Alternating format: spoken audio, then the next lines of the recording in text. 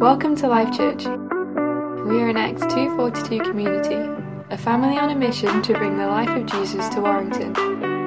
We hope you're ready to hear what God has to say to you today through His Word and by His Spirit. I've just been given the heads up from Phoebe that it's already nearly 6, and we normally finish at 6, so I better be hurrying up. I know, it's harsh, isn't it? I'd say, this is what happens when Lucas doesn't preach. You know when he's not preaching within 2 minutes. You can tell, you're like, it's a big intro, isn't it? Lucas isn't preaching today, is he? He's doing a little mini preach at the start, isn't he? That is fair enough. That is fair enough. Right. As Lucas said, we're in the second week of our series on Moses. So last week, I believe it would have been Lucas. I was out. So Lucas would have talked about the calling. So he would have talked about what happened when God called Moses and said, I want you to lead the people. And all of that back and forth that Moses had with God, saying, I can't do it, and all the reasons for that. Well, we're going to jump way further on in the story where actually the people of Israel have been released from Egypt. It's cut quite a lot of the story out, hasn't it? That's not my decision. I was given this. And so if you are slightly worried about just how much we've cut out, Lucas Dewhurst wrote this series and he will take those questions afterwards. But we're in the situation where they've left Egypt and it all seems like that's great. We're free. We've left Egypt and then they're going. Don't really know where, but God will guide them. And that is the problem, because so many times in our life we need to know what it is to follow God really without a destination. You know, He doesn't ever give us how the next 60 years are going to pan out. You know, He just doesn't. I know that me and Lindsay Della are going to live to 100 and 104 respectively. She's going to get to 100. I'll be 104. Believe it or not, I'm older. I know. Surprising that, isn't it? She'll go. I'll have 2 weeks to sort the admin and I'll join her. That's the plan. That is the plan. But God hasn't told me exactly how each bit He's going to be working out in that plan. So I'm just going to have to trust Him for, what is it, about 80 more years? Yeah, about 80 more years. That's about right in the maths. So in terms of our timeline, Israel have been in slavery. Moses has been called. There was resistance from Pharaoh, then the plagues, and now they've been given permission to leave. And this isn't just a small thing of like, let's go on a trip. Last semester at university, I took my uni students on a trip. There they are, the wonderful 30 or so from the accounting and finance group in the final year of Liverpool University, and we had to go to an accounting talk in London. You imagine the fun we had? No, look at Luke's face. Luke's face is like, that's the worst thing in the world. It was a free hotel. It was a free hotel and free meal in London. No, yeah, fair enough still. So we had 30 students to get to London, but in the wisdom of the University of Liverpool, they didn't book us seats on the train, and so we pitched up to the train to London, and everybody was just scattered everywhere. And we're like, is everybody on the train? I'm like, I don't know. And someone was like, where's Bokan? Don't know. Where's Fahad? Don't know. So me and my boss, we were walking up and down the train trying to clock who was on the train, where they were sat. And in the end, we just gave up. And we just thought, like, you know what? Let's just get to London, wait on the platform, and hope. And so that's what we did. Moses, he had 600,000 people to deal with. I imagine there was a lot of, well, I hope we all get there. And so I'm not going to the back to check that they're all there. You know, it's not like Limitless where we could go, right, everybody, it's time to go to the meeting, let's go. That was the system. It's a perfect system. And then we would stand up, and between us, we'd have our list on the phone and say, right, can anyone see Phoebe? Is Phoebe trying to skip the meeting again? And so is that harsh? Harsh, Phoebe, isn't it? So, we would know where everybody was. But 600,000 men plus women and children, no chance. We're talking this giant migration of an entire country. People that would have moved slowly. There would have been a lot of grumbling on the way, as we'll see, and very difficult. And so they journeyed into the unknown, not knowing exactly where they were going, but God promising He would guide them. And that is it. And so we're going to start with Exodus 13. And so in Exodus 13, it says, after leaving Succoth, they camped at Etham on the edge of the desert.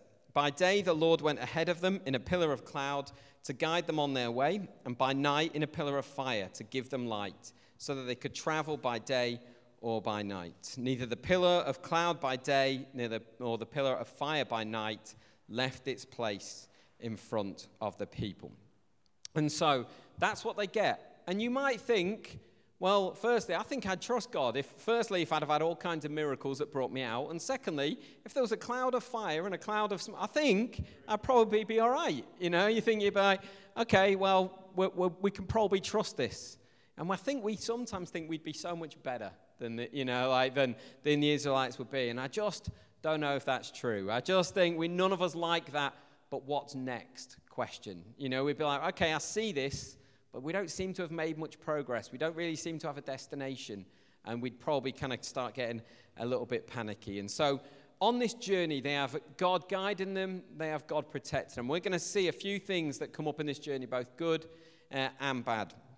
The first thing we're going to see is that fear is a bad director. Fear leads us to bad directions, always. If we always just go with wherever fear wants us to go, it'll lead to panic, it'll lead to terrible decisions, it'll lead to sin often, it'll just lead to messy things in our lives when we think, I am too afraid to do that, I'm going to do this decision instead.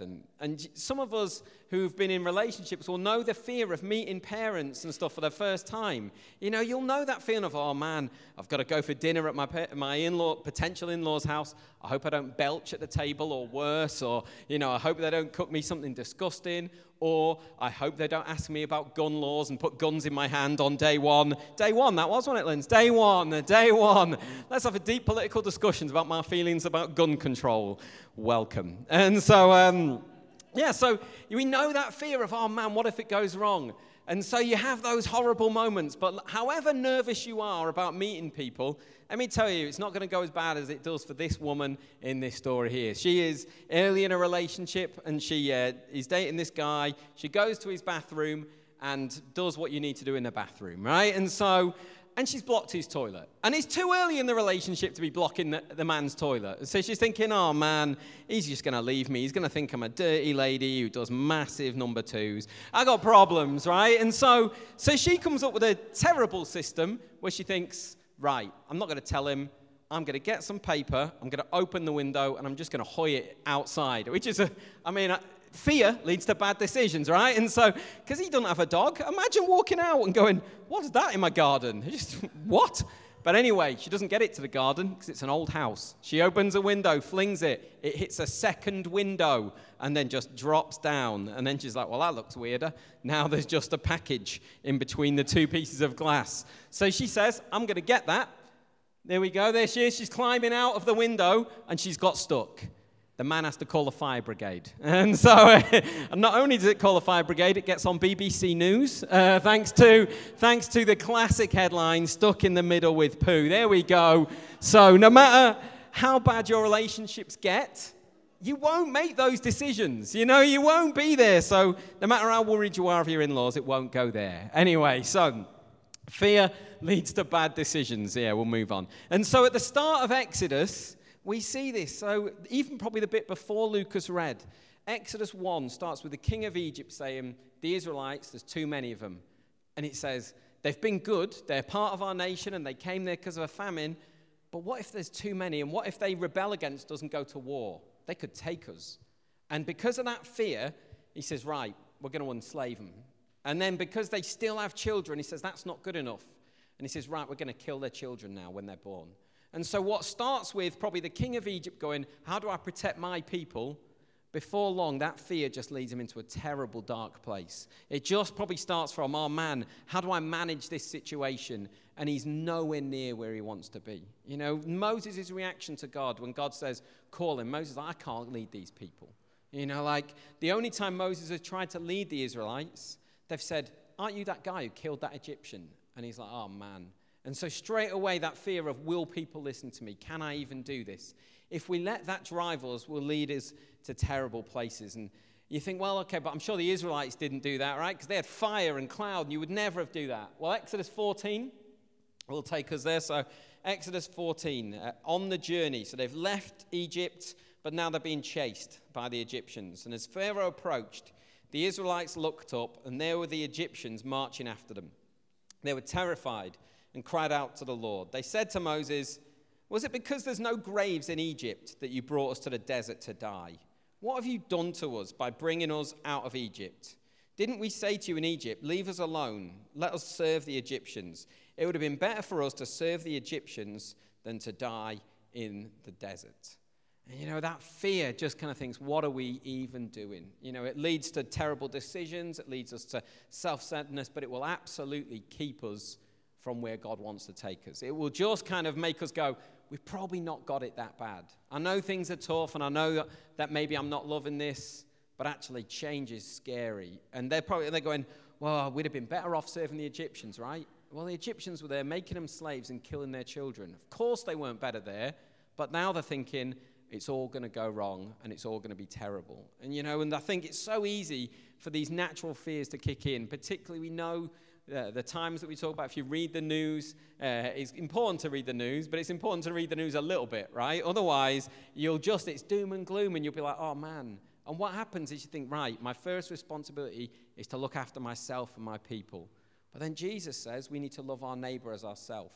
And the fear of what's to come thinks, no, I've got to shut the doors and I've got to just look after me first. But actually, that's the opposite of what God would have us do. And fear will come and try and rob that journey that God has. But what God won't replace that with is a guarantee. It just doesn't happen that way. Like in the early bits of in the early bits of Exodus, you have these two midwives, Shiphrah and Puah, people you'll never know. And they say, when the king says, you've got to kill all the people who are being born, they just don't do it. They just kind of go, no. And they just come up to the king and say, the thing with these Israelite women, right, they can pop a kid out quick. And they might use slightly different language, but it's in there, it's in the Bible, you can check it. And they say, honestly, by the time we get there, the baby's done. It's impressive. And they kind of go, it's happened. And they just kind of put themselves in the line, but they don't know what's going to happen to those children. There's no guarantee. It's not God saying, well, if you do that, then they just say, we're going to do the right thing, and that's enough. Moses' parents, they hide him and they put him in a river, not because there's a guarantee that he'll be safe. They have to trust him to God.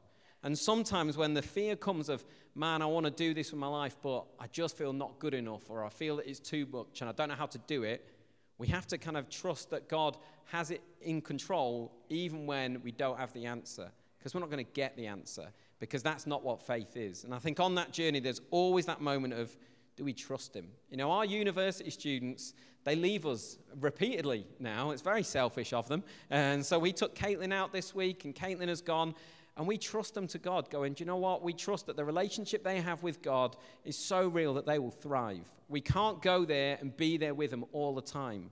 And we trust these people to God, that the relationship they have is real. And that's scary, but we have to trust that God knows the outcome. If we look at Exodus 13, this is the kind of thing that they're scared at this point and saying we're going to get chased and we're going to die. But what they don't know, this is the unseen stuff that God is doing for them. And it says, when Pharaoh let the people go, God didn't lead them on the road through the Philistine country, although that was shorter, because God said, if they face war, they might change their minds and return to Egypt. So God knows what we can handle and what we can't handle, even though we don't even know what's going on. And we might think, this is terrifying. Why are you not leading me here, God? It's too hard.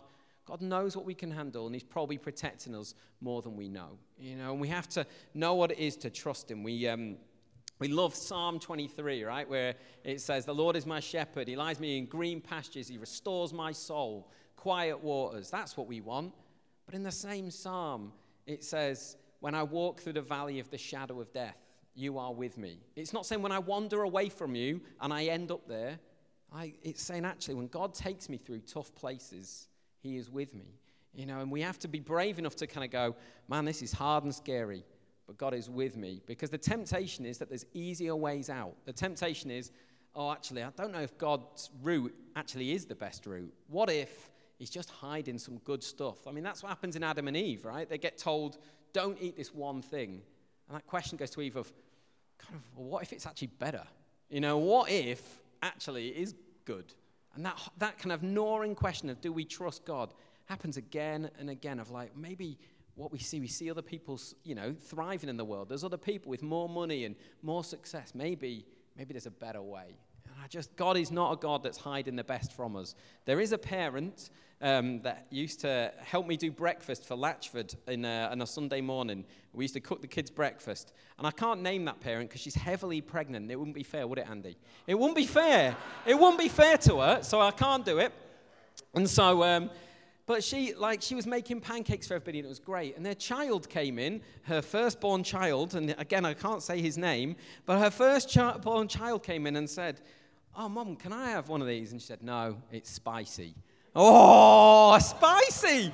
Because she knew that worked. She knew that worked. So I was like, oh, if only you knew, Ezzy. If only you knew, unnamed first child. If only you knew, what you were being kept from.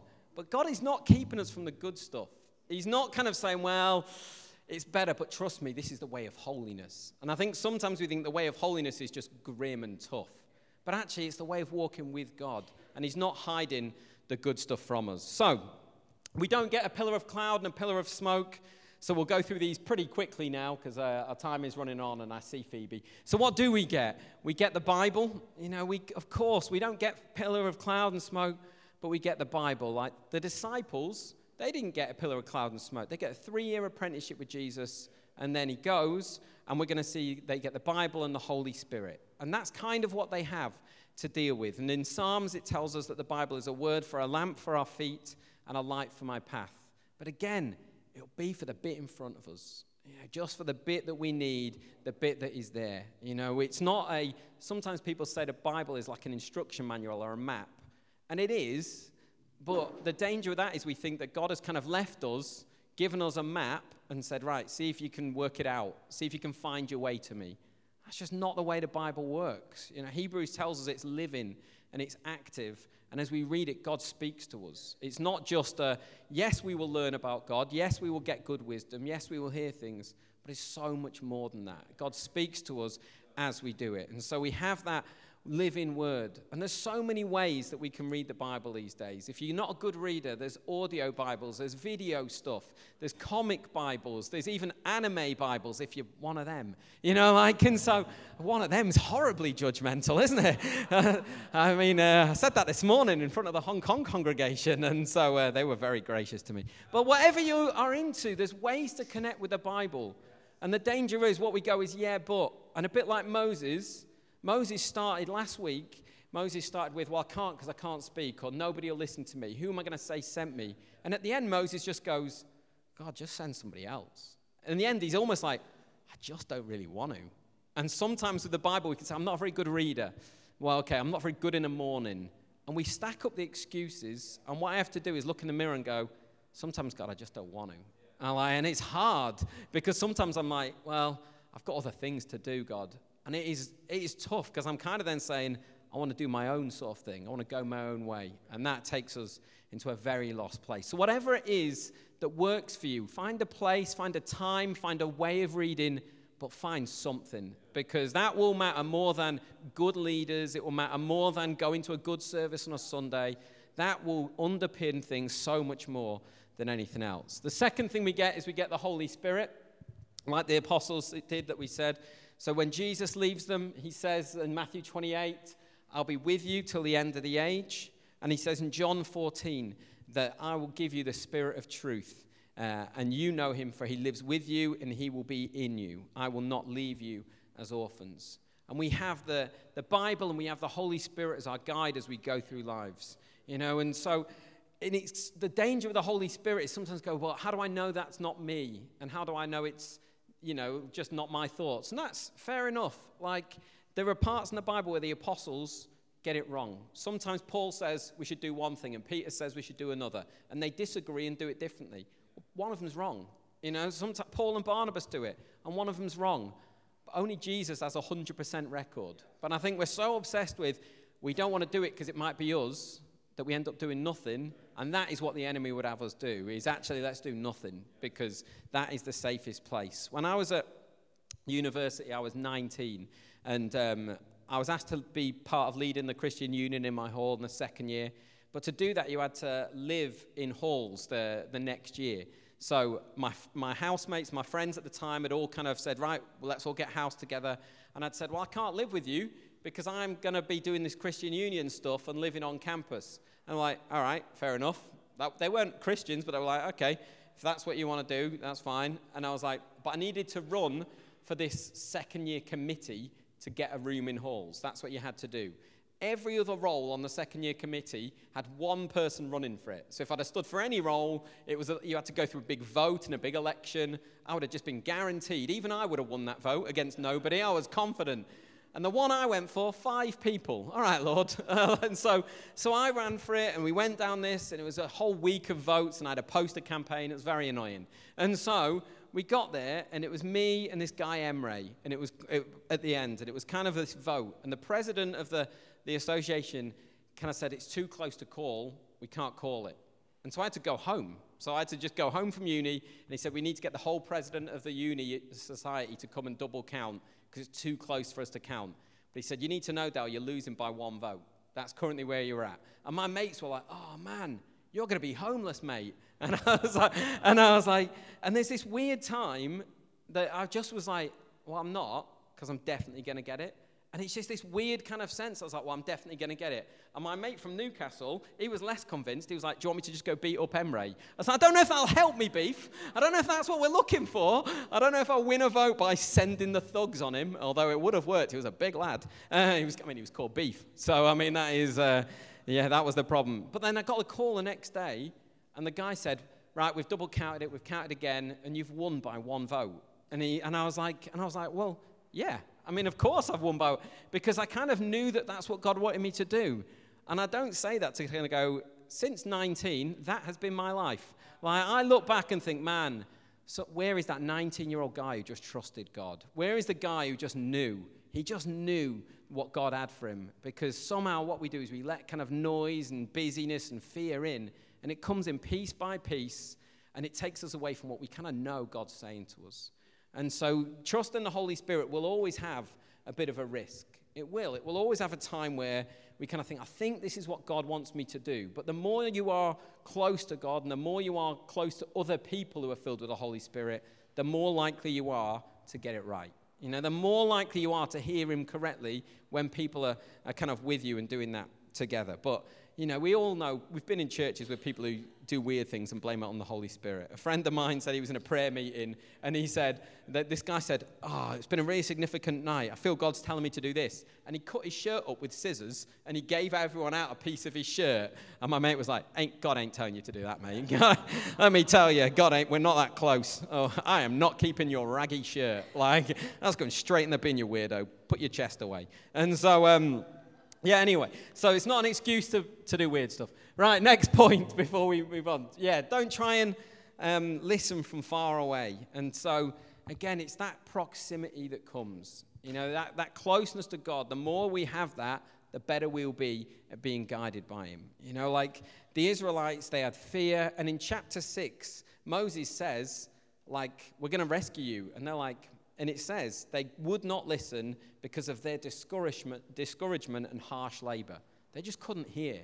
You know, and sometimes the pain that we have, the discouragement that we face, the doubt that we've gone through is so great that there's no way we can hear. And that's maybe where we need other people to help us to come back to God. Because when we're trying to listen through that, all that stuff, we're just never going to do it. I always think it's like, you know, some of your kids will have gone back to school this week, and I'm sure conversations will have gone a little bit like this, like, Mom, where's my shoes? I can't find someone's moved my shoes.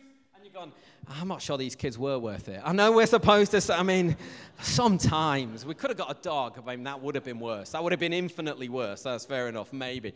So I understand that there's that shouting down, oh, have you looked in your wardrobe? And you're having this conversation at the other end of the house. And it's just, you know, we know that story. And my mum used to do this thing. I obviously used to do that to her. Of course I did. And I reckon when I got older, she just turned the tables deliberately. And I remember being at home once, and she said, and she shouted from downstairs, she's like, what are you doing today? And I started going, well, I'm going to go out at 12. And she went, I can't hear you. And I was like, well, you started this conversation, Mum. If you want a conversation, you flipping come to me. Like, don't shout a question. And when I shout, my response go, I can't hear you from up there, can I? Oh, trudge my way down. I said, right, Margaret Della, let's have a conversation. And so I think sometimes when we're lost, we kind of go, right, God, where are you? where are you? And we kind of want him to shout back. And what he wants is us to come near. And we say, like, come to us. Well, the fact is that Jesus did come to us. He did come to this earth so that we could come near to him at any time. We don't have to go through priests. We don't have to go through this weird religious system. We can just draw near to him. Jesus says, come to me, all you who are weary and heavy burdened, and I will give you rest. But yet we want to just kind of say, God, will you just tell me where to go? So I just want you with me. I just want you to follow me rather than get instructions from me. And so we live a life on the journey. This is our final one, because I think we just think it'll be all right when we get there. Right? And the people of Israel, they were given the promised land. Sounds nice, the promised land, doesn't it? That is a good promised land. When we get to the promised land, it'll all be all right. Now, Luke, big moment. Luke. So does it end all right in the promised land? Don't know. You do know. Because then we go into a time of the judges. And what happens? They go in the promised land for a bit. It's all good. They have this guy called Joshua, and then he dies. And we have a time of the judges. And they go in a cycle, don't they, Luke? Which is... yeah, and that's it, and it just carries on all the time, absolutely. He's right, Luke, put you on the spot there. Luke will never come back to this church, so it's all worth it now. You got a round of applause, isn't it, Luke? So, yeah, in our life group, we've been kind of going through this thing of, we'll be all right in the promised land. It's not true. They still needed God's guidance. It wasn't like the promised land, and that is the end of the story.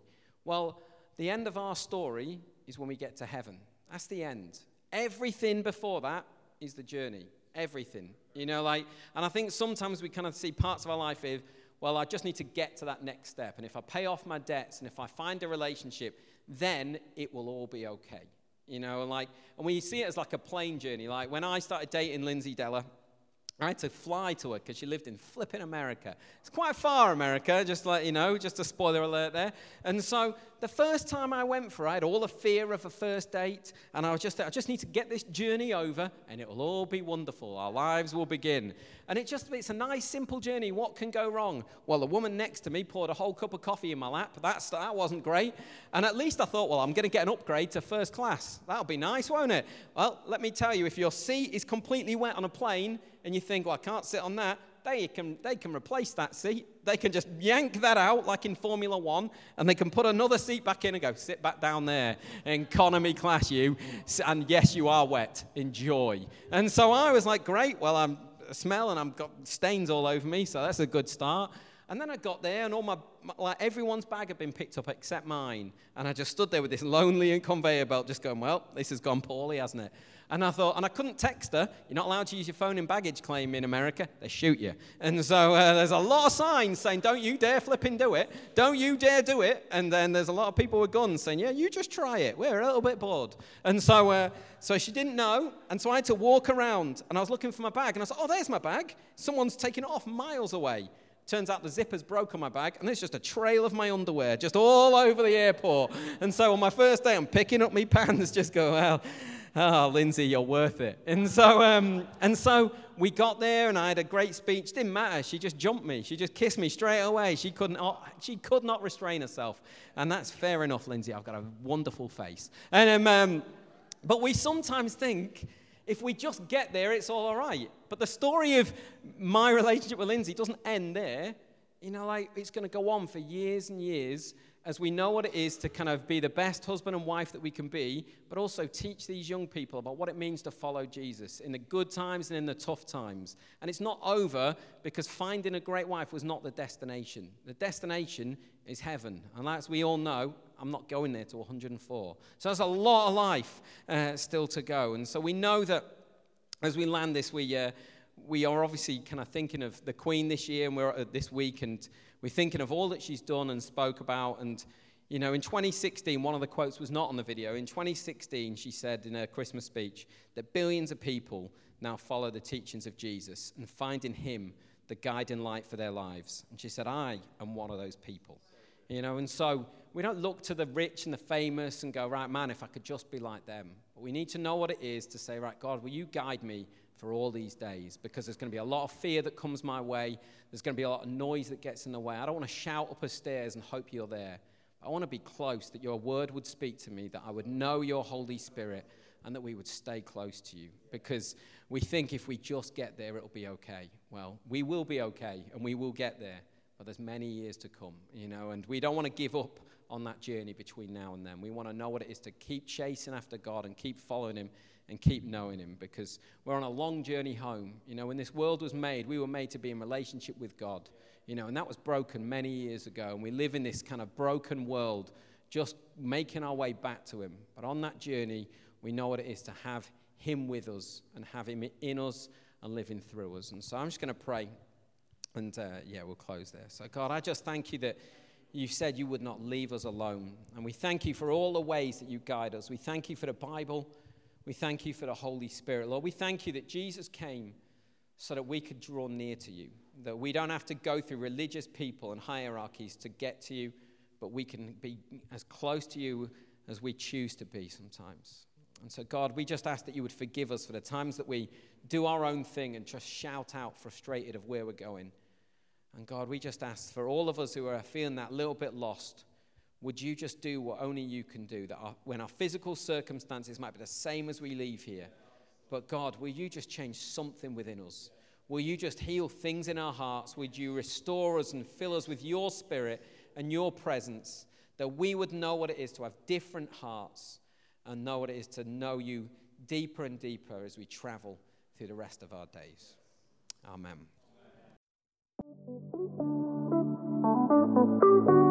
We've come to the end of this week's message. We hope you've been impacted and inspired. Keep up to date with everything that's happening by visiting our website at www.lifechurchwarrington.com.